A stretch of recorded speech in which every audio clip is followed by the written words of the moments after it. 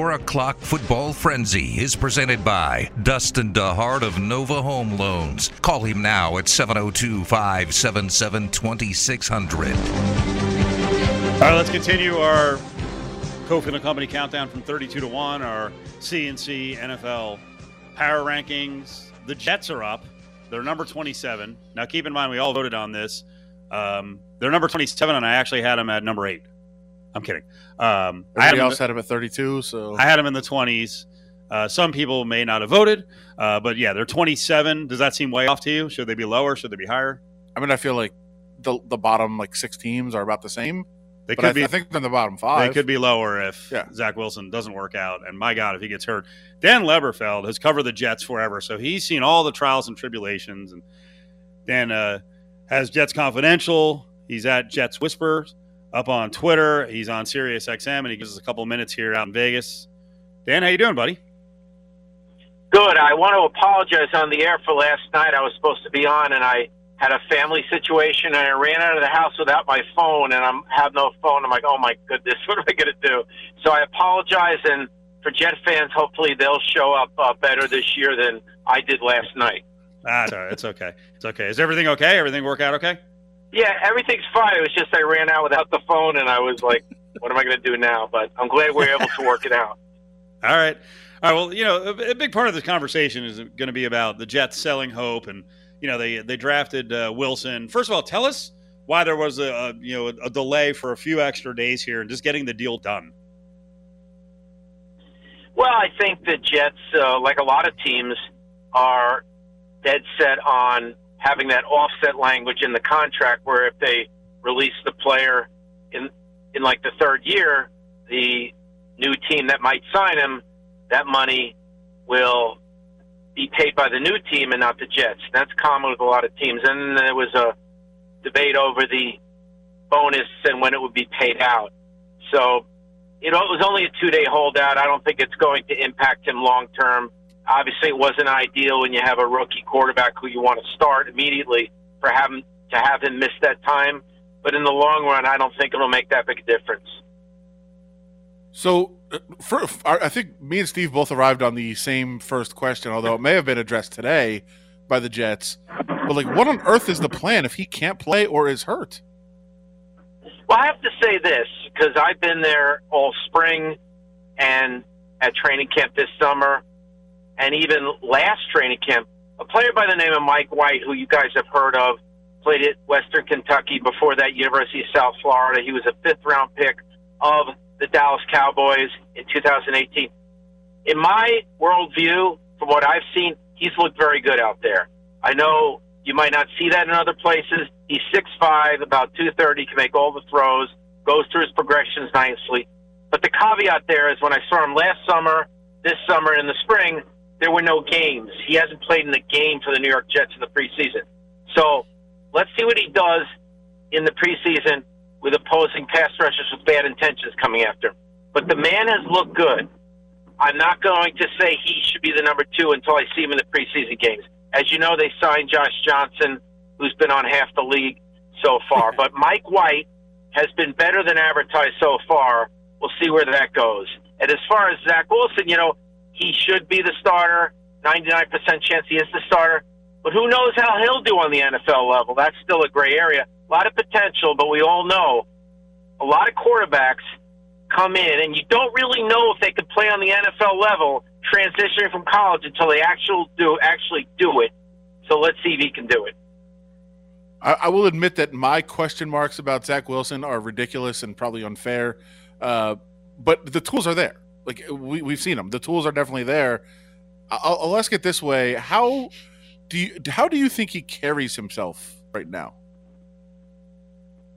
It's very hard to say with our limited access. We have the press conferences maybe once a week with him.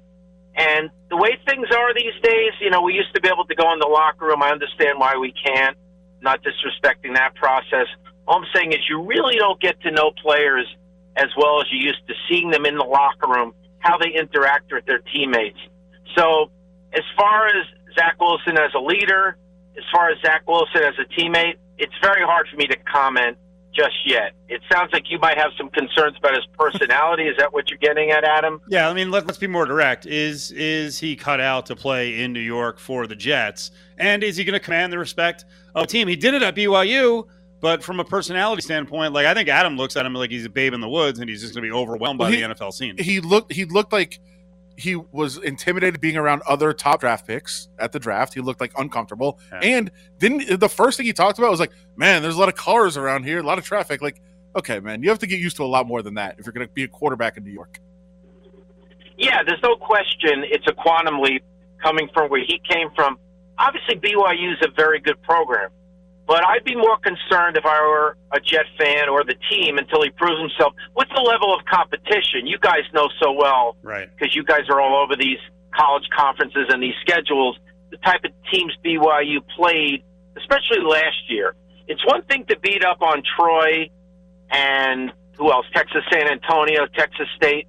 But now the New England Patriots, and whether they are good or not at the quarterback position, that remains to be seen. But we know Belichick's defense can make quarterbacks see ghosts, and that happened to a prior Jets quarterback.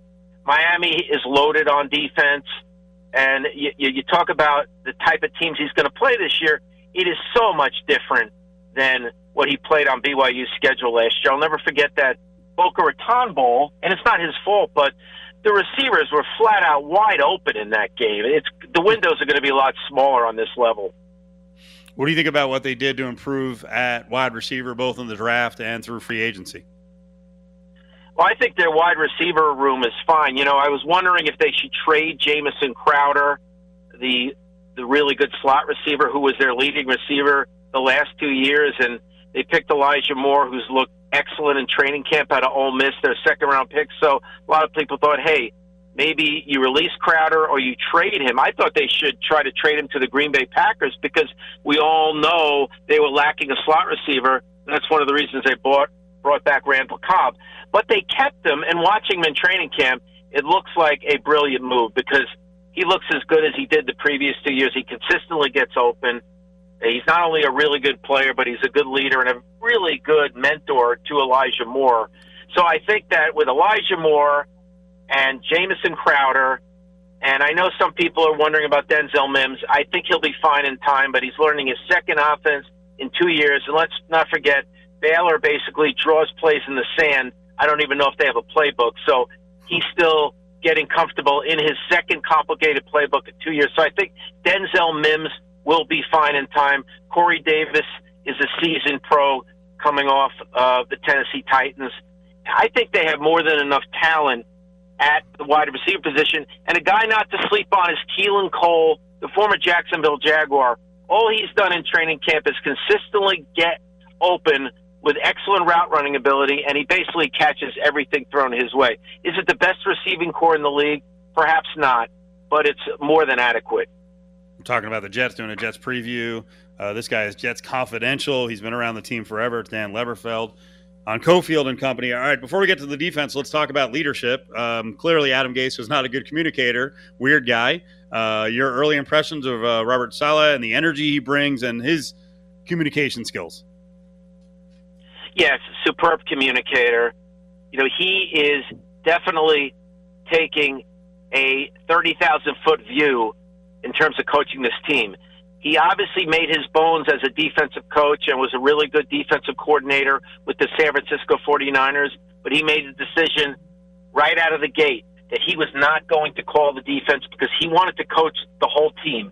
And Steve, you know so well, being a Jets fan, that the last few head coaches were kind of taking a myopic view of things when you look at, you know, Rex Ryan on the defensive side of the ball, Todd Bowles on the defensive side of the ball, and, of course, Adam Gase on the offensive side of the ball. This guy is coaching all three phases. He hired Jeff Ulbrich, and I'll throw this out there because I know you have a lot of people from Hawaii in your market. The former Hawaii Rainbow star, Jeff Ulbrich, played for the 49ers. He's going to run the defense, former Atlanta Falcons assistant, and Salah will be involved. You know, he'll be in the defensive meetings. He'll put his 2 cents in, but he'll let Ulbrich run the defense, Mike LaFleur run the offense, and Brad Boyer run the special teams, and he's going to coach the entire team. And he'll jump in there now and again to give a pointer to a player like today, a guy you guys know so well. He played for the Vegas Raiders last year. LaMarcus Joyner got beat in the end zone on a play by, I believe, Elijah Moore. And Salah goes over, talks to him for about 2 minutes, gives him some coaching points, and then goes back to overseeing the whole practice. So Salah is an alpha dog. There's no question about it. He learned a lot from Kyle Shanahan and Pete Carroll, how to build a culture. And that's one thing they need real bad. I know some fans get tired of that culture thing, but it is real. You guys know about it. Trying to get UNLV back up and running as a strong program. You need that culture, and I think Salah is a true culture builder, and that's what he's doing, leading this football team. I'm still just shocked to hear LaMarcus Joyner got beat for a touchdown. That's very surprising. I knew you guys would like that. Yes, I think that the front seven is going to be really good for the Jets, right? If what we see on paper holds up, they should be good. But can they cover anybody? That you put it perfectly there. The front seven has a lot of talent. When you look at the defensive line, if they can stay healthy, I mean, I guess that applies to every team and every position group with every team. But you look at the Jets' defensive line, this could be the best group they've had in a number of years. The combination of Quinnen Williams, who right now is in the rehab area working with the trainers coming back from foot surgery, but he should be ready for the opener. You combine him with Sheldon Rankins, who also has had some injury issues with the New Orleans Saints. But if those guys are healthy, they're two freakish 300-pounders with great quickness into gaps. And that's what Salah and Ulbrich need in their defense, which is kind of that Pete Carroll defense where you attack upfield a lot. So very talented at defensive tackle. And another guy to keep an eye on at defensive tackle is Foley Fatukasi, who really came into his own last year, the former UConn standout, who is a huge, athletic, tough defensive tackle. So they're strong at defensive tackle. At end, Carl Lawson never had gaudy sack totals with Cincinnati, but he's a guy that consistently gets in the backfield and disrupts things. And if he doesn't bring the quarterback down himself, Lawson creates sacks for other people. The other end could be Vinny Curry, but he's hurt right now. But they have other guys in the pipeline as well. So their defensive line should be good. At linebacker, C.J. Mosley was definitely overpaid by the former GM Mike Maccagnan. $51 million guaranteed for an inside linebacker is a little ridiculous. But that doesn't demean or minimize his talent. He's a very good player. He's lost weight to fit into the new system. He's about 230 now. Jared Davis, the former first-round pick of Detroit, will be inside with him. Jared Davis was in the wrong system with the Lions under Matt Patricia. He's another fast run-and-hit linebacker. And they drafted a couple safeties, Florida State's Hamza Nazarilladine and Jamie and Sherwood, and they're making them linebackers, and one of those guys should start at the other linebacker spot. So I think the front seven will be strong, but the secondary, not sure who the corners are going to be. And at safety, I think they actually should be pretty good safety. While LaMarcus Joyner struggled as a nickel with the Raiders, I think he's better at safety. They think he's better at safety. He's going to play safety with Marcus May, who's not thrilled about his contract situation, but he needs to suck it up and have a good year to get a big deal next year. So they think safety's strong, the front seven strong, a lot of questions at corner.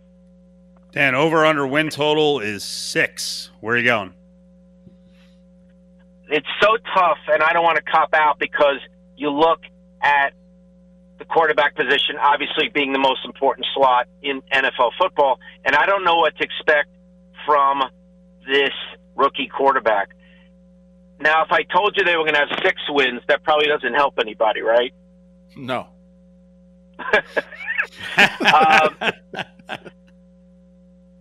It's such a hard team to figure. If the quarterback was settled science and you knew exactly what you were getting, like Patrick Mahomes in Kansas City, or one of those quarterbacks where you truly know this is what he does, Russell Wilson. It's so hard to predict an over-under on a team when you don't know what the quarterback is going to do. Are you guys going to let me off the hook with that answer? Yeah, I think you're saying under, but you don't want to say I'm going under, and I have I'm trying to be optimistic, but I think this year is going to be a little bit rough until we. I think Wilson's going to take a year or two to really get his legs under him. Well, I would say that I would lean towards the under because in a passing league, when the quarterback is a question mark, not because of lack of potential, but because of lack of experience, and the cornerback position is a question mark in a passing league. That's not an ideal combination. Yeah, nightmare. Tell people how they can get Jets Confidential and what's in there. Yeah, Jets Confidential is a monthly magazine. We've been around for about 25 years, back to the Rich Kotite days, believe it or not. And people can go to our website, jetsconfidential.com, or you can follow us on Twitter, or there's a phone number to call, regular business hours, if people want to subscribe via the phone, and that's 1-800-932-4557. That's 1-800-932-4557. I feel like one of a Las Vegas commercial pitchman on one of those. I think you have a lot of commercials with 1-800-932-4557. So I guarantee the under magazine, and we also have a website. There you go. Well, the fact that you mentioned Kotite and you're still doing it, God bless you, because I might have thrown in the towel at that point. Well, Steve, not to pat ourselves on the back, and maybe I'm half joking here, just to go along with it here, but maybe that speaks to the quality of the product that we survived all that. Exactly. Thanks, Dan. That was awesome. Appreciate it. Anytime, Steve and Adam. There he is, Dan Leberfeld. Been doing Jets Confidentials like he said there for 25 years, and it speaks to the quality of the product, and also that Jets fans are super passionate and gluttons for punishment. Dustin DeHart of Nova Home Loans brings you the 4 o'clock football frenzy. Dial 702-577-2600 now. Home prices have never been higher, and interest rates have never been lower. Get your mortgage tune-up today by calling 577-2600. Now, back to Cofield and Company. It's really good to see the transition, and really good to talk about some of the things that transition from summer training and our summer phase to football. And a lot of little coaching points. It is different. It's a different mindset. There's different functionality to it. Seeing our guys go through that today after a real offseason has been exciting. All right, there you go, UNLV football coach Marcus Arroyo. Very fired up. First day of practice for UNLV. Raiders are 8 days in. Lots to talk about with both as newcomers, potentially. I mean, I think Tate Martell is going to be with the Rebels. He wasn't out there for the early portion of the practice, but we were told that he came out a little later on once we were gone. Not cleared yet, so actually not in drills. And then Adam had the report earlier, or lots of people had the report. Raiders are at least looking at former superstar defensive lineman Gerald McCoy as an option on the interior of the defensive line. But football is here, and I know Adam gets all fired up as a beta male. Excuse me. It was you could feel it at the UNLV practice, and Caleb Herring knows all these feelings when you come back for a season. What's up, buddy? What's up, guys? How you doing, man? This time of year is great for me right now, right? Like football right around the corner, camp starting. It's like the best feeling now. Looking back hindsight, one of the cherished memories of my youth, if you will. It's awesome this time of year. I will say that you forget, and you guys don't because you the pads are on. But man, the conditioning early on, and that freaking just the shock of 100. 101 at 9:30 in the morning when you're first coming out must be holy crap. No matter how much you condition, are you really in condition to practice in that? Yeah, so you can tell the guys that went home, I guess, during the summer if they went home to condition, because there's no way you can simulate Las Vegas heat, right? And there's very few inhabitable places on Earth that get this hot. Nobody lives in hot places like this. I mean, outside of Phoenix or other places in Arizona, you're not going home for summer break or on vacation anywhere that's this hot typically to go work out and train. So, yeah, you could definitely tell that it takes its toll on people. And I just remember all the time during fall camp, the beginning of fall camp, because it's still hot in the fall in Vegas, right? So I remember the beginning of fall camp, the only thing you'd hear over and over is hydrate, because, especially when the pads get on, you don't realize how much you sweat when you got, 30 pounds of pads on, until you take your pads off and you realize how drenched your undershirt is, right? So hydrate is all you hear. And as a kid, you never even think about things like that. You just go 100 miles an hour. You're 18, 19 years old. You're just going, right? You forget to hydrate. Out here, it's mandatory to prevent cramping. And the amount of full body cramps that I witnessed at UNLV in my time at UNLV was just crazy. And once you see it, you'll never forget it. So, yeah, training in the heat is definitely different, and being conditioned and in shape for it is almost impossible unless you're out there training in the same element. You know, this is a real quick. This is going to sound like a weird question because I was thinking about when it was hot out there and I see all the guys sweating. Allegiant's going to be awesome, but there had to be a little, at least in September, like a little bit. And let's not joke about results, but a little bit of a home field advantage to being on the hellish carpet at Sam Boyd when the opposition come in and they're like, oh my God, why are we playing this game at 4:00 Pacific or 1:00 Pacific, or sometimes even at 7:00 Pacific? It would still be like 95 degrees down there. Yeah, and I think the late games were even more of an advantage, right? Because most people from most places in the U.S., when the sun goes down, the temperature drops. Not here, right? Like if it's 7:30, it's dark outside, and you're breaking a sweat just walking from the sideline to the field, it's like, well, wait a minute, what is this?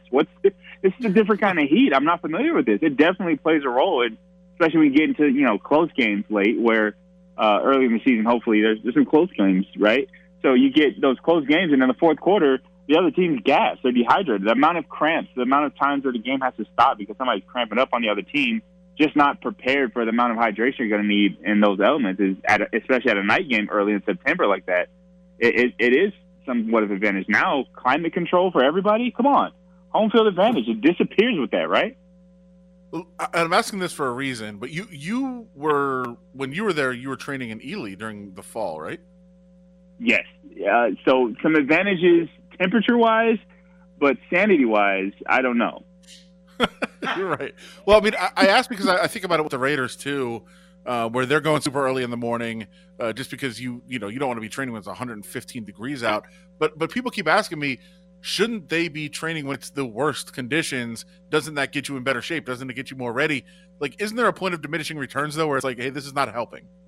Yeah, that's the point. I think the trial by fire type of thing, that sounds good in theory, when you need to prove your toughness. An NFL team that you've drafted and selected from the best of the best, college athletes or otherwise, or free agents, the level of conditioning and personal health responsibilities for the off season is more individual than I think it is the responsibility of the coach or the circumstances to get.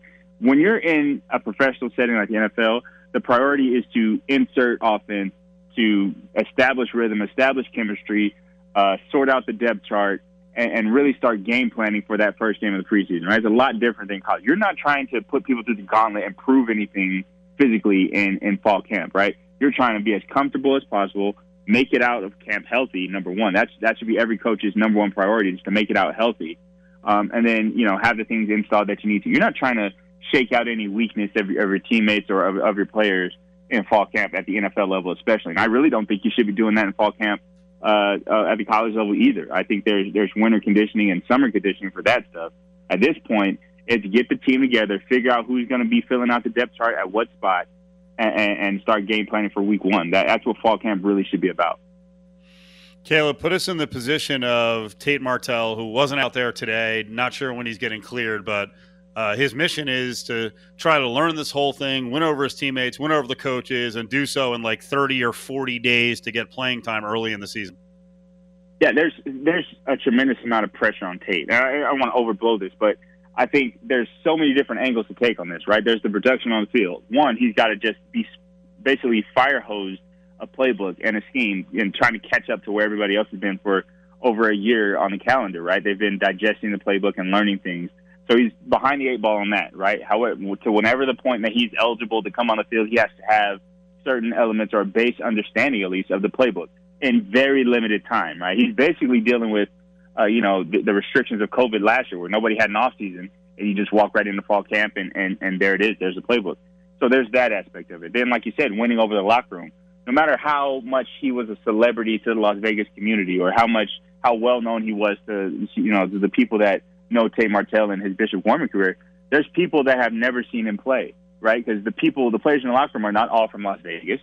They weren't responsible or had any idea that following Tate Martell's career. Maybe his name was in the paper, or they've heard the name, but they don't know him like that. So there's the chemistry issue that he has to overcome.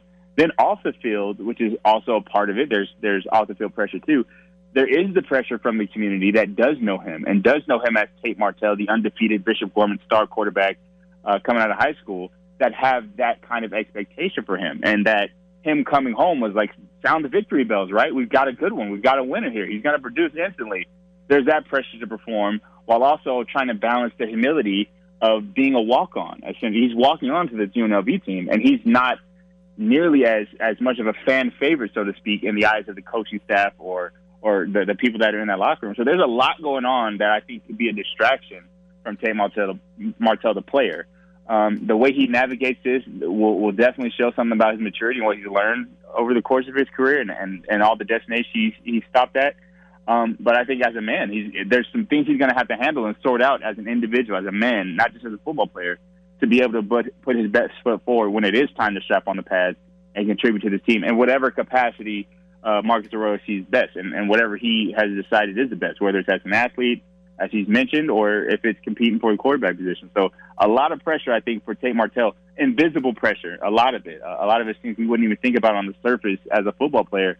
But there's a lot of layers to why him coming back to Las Vegas and trying to be a part of the culture shift that is UNLV football right now, I think is a lot of pressure for him, and he's got to navigate it and do it carefully. This might not be a fair question to you because you weren't really in that position. It might not even be a fair question to him. I don't know. But, like, is it possible, or have you ever seen a time where it just clicks with somebody? Where it's like it's not working out, and all of a sudden, like, whoa, where did that come from? You know what? Yeah, there have been scenarios where I've seen all of a sudden something clicks and somebody performs. If I'm understanding the question right, there's so many circumstances in life that you go through that shape you into your final product, right? There could have been barriers that held you back. Not the ideal situation as far as systems that you played in as a player. Professionally, I think about Jared Goff in that, right? Like, there was a time when Jared Goff was a bust. Like, everybody's like, he's the worst quarterback ever. He's terrible. And then the season later, wait a minute, where'd this guy come from, right? And, he got a large payout because I'm not saying Jared Goff's like Tom Brady or anything like that, but there was situations that didn't allow him to put his best foot forward. And a simple change of scenery, a change in the system, a change in the coach was able to get the most out of Jared Goff, the player. I think Tate Martell could have similar circumstances where maybe he did take a couple of different routes to get there, a couple of different chances to get there, but for whatever reason, a personal epiphany or a change in scenery, you now are able to put your best foot forward. Hopefully, UNLV is that situation for him. And speaking of my own personal experience, it wasn't an outside force. It was my understanding of what was going on in my situation that suddenly clicked and, quarterbacking made sense again. And it was like this eureka moment for me where everything was easy and it slowed down. So obviously as a UNLV fan, as an alumni, I'm hoping for Tate Martell that is the case for UNLV, but then also for the individual. I think he's been through, a lot more than people realize on that personal journey. And for him to have something click and for him to finally be able to kind of put a bow on his career, so to speak, I think would be very impactful on his life and his career, whatever he wants to make out of the rest of himself. But just to kind of get that knowledge that I can do this. If it is the aha moment that he needed under Marcus Arroyo and he finds success at UNLV, I think personally he will benefit from that a lot. And he'll be the best version of himself, not only as a football player, but as a man full circle out of the circumstance. Caleb Herring's with us, former UNLV quarterback. He's one of the voices of the Rebels on the radio side. I got limited time here, but real quick, I had it was a tweeter from Out of the Market saying, Justin Rogers has this job. And I was like, I'm not sure about that.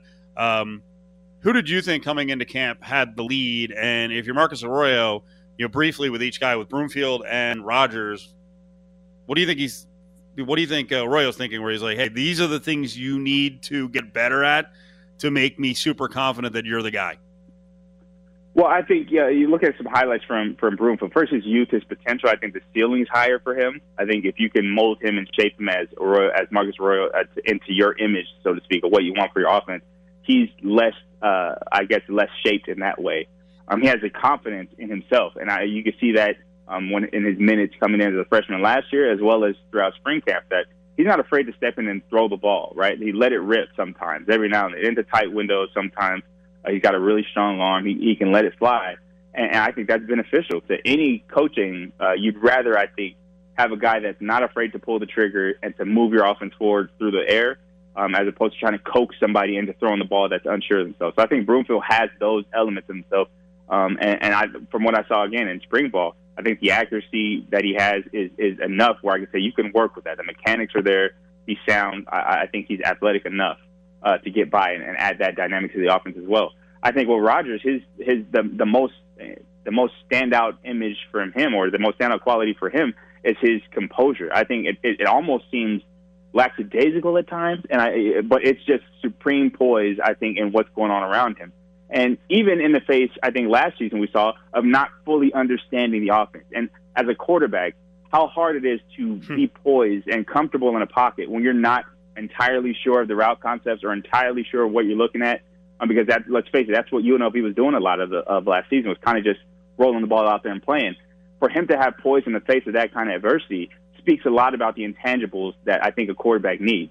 I would say, based on what I've seen, that Broomfield has the slight edge. I think I would put my confidence in him just based on what I've seen in the reps count that they're doing. It's a lot of mixed groups, so you can't really tell, the way that the practices were in the spring at least, who the clear-cut number one group is. Like, they mix the receivers in a lot and try to get people multiple reps with the ones and twos, so it's tough to really determine. But just based on the way that he gets feedback from the offense, from the receiver coach, from quarterback coach, from Coach Arroyo himself, I think there's a lot, I would say, that has been invested in, him being the direction. And then, of course, the health concerns with Rodgers. I mean, he's had an injury-riddled career up to this point, and that question mark around his availability could end up being what gives Broomfield the edge going forward. So I would say I would give Broomfield the edge going into fall camp, but who knows what could shake out. And I think the hope would be, and if I was, going about putting together a depth chart, I think Broomfield comes out on top at the end of fall camp. All right, Caleb, good job, man. We'll talk to you. All right, guys, take it easy. Stay cool out there. There he is. Caleb Herring. On the way back, quick fat pack. We found out today what the big galoot, the big guy, Dan Campbell, what he drinks from wherever, one of the coffee shops. I don't know coffee on this level, but other people are telling me this is like pure insanity what this guy is taking in each day. Want to be part of the show? Tweet at Steve Cofield or call 702-364-1100. We don't mess around when it comes to food. It's the Fat Pack on Cofield and Company. Brought to you by Nova Home Loans. You see a pair of laughing eyes. So I'm a coffee guy, right? As we do the Fat Pack here on a Wednesday. I'm a coffee guy, but I'm not a coffee guy like you guys are. Sure. You lunatics who go and pay $9 every day. Thousands. $5.50. Okay. Okay. So you want to do math on that one? $5.50 a day. It's about $1,800 a year in coffee. Oh, I'm aware. Yeah. I got a lot of free ones. I drink so much coffee, I get free ones. I make a crap ton of coffee at home between the little cups, like and about the cheapest you can get them, and then just mounds of the crappiest coffee ever. But I'm amazed what people take in and all the special orders. Dan Campbell's a lunatic. We already knew that. He's talking about biting knees off, and now you know why. Listen to him, and you can explain this to the audience and me. Listen to him about his coffee intake each day. Well, normally what I do is I'll get 2 venti. I go, to Starbucks. I get 2 venti of the pipe with 2 shots in them. So black eye in both. That's what I come in with. That's how I start the day. So. Okay, I don't know what that means.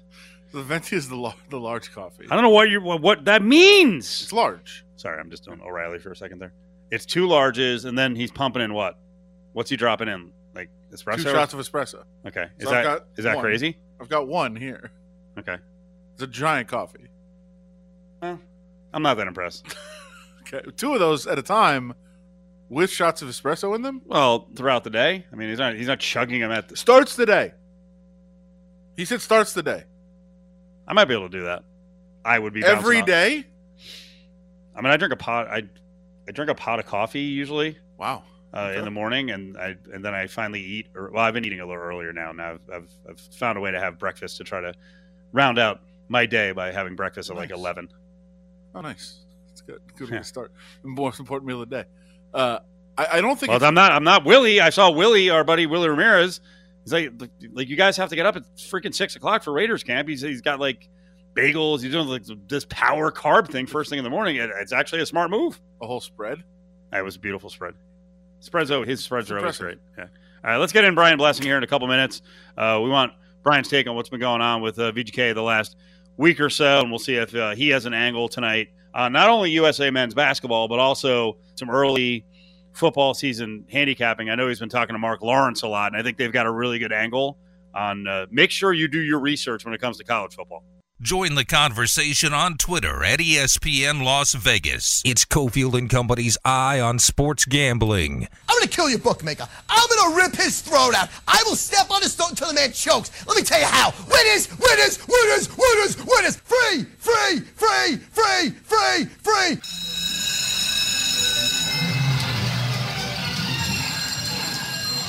All right, let's get to it. Brian Blessing joins us every Wednesday. A little sports gambling, a little NHL. Brian, how you doing, buddy? Hey, Steve. How's it going, bud? It's good, man. It's real good. I saw your tweet earlier talking about today's show that you guys were comparing T-Mobile to Allegiant and the experience. So what came out of that? Well, I had Ken Bolke had gone. He was our guest today on Vegas Hockey Hotline from Sinbin.Vegas. And we were talking about it that, T-Mobile, they got their act together pretty quickly, getting in and out of there. And the parking, the differences, but clearly 18,000 to 60-plus thousand is a lot different. But, every new stadium has issues. I don't think it's unique to Las Vegas. But, they do have the postcard that they wanted, the picture right there near the Strip. Just it seems like it's going to be quite the challenge. If tailgating is a big part of the football experience, how's that going to work out for folks, Steve? A, where do you do it? And how early do you have to give up on the tailgating to get there and not miss kickoff? I think that's the question. I mean, they have the lots, the remote lots where you're going to be able to do it. It's not the same as being at the stadium. And you're right. It's when do you say, okay, now we need to get on the shuttle and go? Is it 45 minutes for the game? Is it a half hour? Is it an hour and a half? Like, I think that is a question that people are going to have. Yeah, I mean, you think of, all my years in Buffalo, people tailgate, and, obviously, now I mean, I wasn't going through tables or anything, but you're out there throwing the ball around, having a great time. You walk up, and it's snowing, and you got winter garb on, and they got to scan you and do everything they got to do, and you're wearing winter clothes. That's not an issue here in Vegas. I mean, maybe somebody's wearing a sweatshirt walking in there. They got to get them in the building quicker. Well, when it comes to stadiums, we've poisoned the water for every other market that wants a team. $750 million will do that. And maybe it spoiled the Bills ownership. What do you make of what the Bills put out the other day about, threatening to go to Austin, and what the deal they want is $1.5 billion, all publicly funded? Yeah, I've lived this my whole life, Steve, and it always works out, and the people in Austin are like, yeah, okay, great. It's first we heard about it. I mean, Austin knew nothing about it. Hand of poker, a bunch of garbage. They'll be there. I spent my whole life waiting for somebody to try to come in and vulture the Bills out of there. It's not happening. Please leave. Oh, please leave. He's such a jerk. Good riddance. Yeah. Well, that's okay. I mean, I'm going to get you a Josh Allen bobblehead doll for Christmas. Make sure it says Austin on the front. Yeah, you're the man, Adam. You never let it go. He's never going to let it go. And sadly for Adam, he's going to have someone to root against for freaking 10 years. Brian Blessing's with the Sirius XM Channel 204, Sports Grid Radio. He's on locally on. Steve, it just dawned on me. Is he wearing Texans garb now? I'm all in. You're all in on Austin? I'm not a fan of – no, I'm all in on the Texans. That's right, for a tie guy. I'm not a fan of any team, Brian. I cover an NFL team. I'm a very objective observer. But if there's any team that I hope does well this year, it's the Houston Texans. Oh, my God. Yeah. Okay. You're the man. You know how it works. Brian, I got to ask you, are you surprised that I thought they were idle threats that Fleury eventually did decide to continue playing with the Blackhawks? Oh, no, he was playing hockey, Steve. I mean, listen, he doesn't have $7 million in a Folgers can in his backyard. The money's the money, and he wants every win he can get legacy-wise. He's climbing the ladder. He wants to play for the Canadian Olympic team. Honestly, I think he's got another couple of years. Who knows? Maybe he could even play a third year. I don't know. But he goes in there, and they built quite a good little team out of nowhere. It wouldn't shock me if he was playing really well. Maybe they even extended him, halfway through the season. But he was never not going to play. And the fact that they did everything they did getting Seth Jones, maybe Jonathan Taves comes back, all of a sudden Chicago seriously looks like a real threat to make the playoffs. I think it's going to be tough to tell on the nights until the postseason because their division stinks, but how good do you think they can be next year? You nailed it. I mean, they're going to rack up points like a slot machine in the Pacific Division. The word I keep using, Adam, is they're different. You know, I don't know that they're better. I don't know that they're worse. I just think they're different. But they look very good. And, you know, it's Leonard's team now. You run with that. And the Tuck injury, that's a little punch to the gut. But you get Krebs, you throw him in there. Maybe it's a big, big opportunity for him. They're making the playoffs.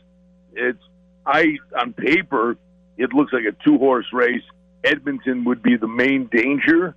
But winning the division means nothing, you know? I mean, all we're going to remember at the end of the day is who wins the Stanley Cup. And I think there's still moves to be made. At some point, you know, you just look at the salary cap, you look at the roster. There ultimately will be a decision at some point on Riley Smith if he's playing great. You move him now, you basically somebody's got to help you with the salary cap. You move him at the deadline, maybe, you know, then he's a value as a rental. Or like they did with Neal and Spiza in year one, you say we're going for it, and hey, maybe he wants to stay here, and we get him for a haircut, and you keep him. But they look different, but they're still going to be very, very good in this division. Last one, Brian. We're talking to Brian Blessing here on Cofield and Company, a little NHL, a little sports gambling. You know, I get to hear you talk to Mark Lawrence often, and I thought one of the best things that Mark was talking about a few weeks back when he was talking about Group of 5 schools, and I wonder how we approach this from a handicapping standpoint. Mark was pointing out that, you know, a lot of the Group of 5 schools bring a ton of guys back because they took back a lot of their super seniors. Do you think that's going to make a difference, especially early in the season where maybe we underestimate some of the schools that, you know, the directional schools, and then all of a sudden we look up and we're like, oh, wait, they have 18 guys back who had starting experience a year ago. Now they're giving a tough time to that team that was supposed to blow them out by 3 touchdowns. Well, it's funny. I mean, you nailed it. Returning experience is the big thing you're looking at when you're looking at a college football team.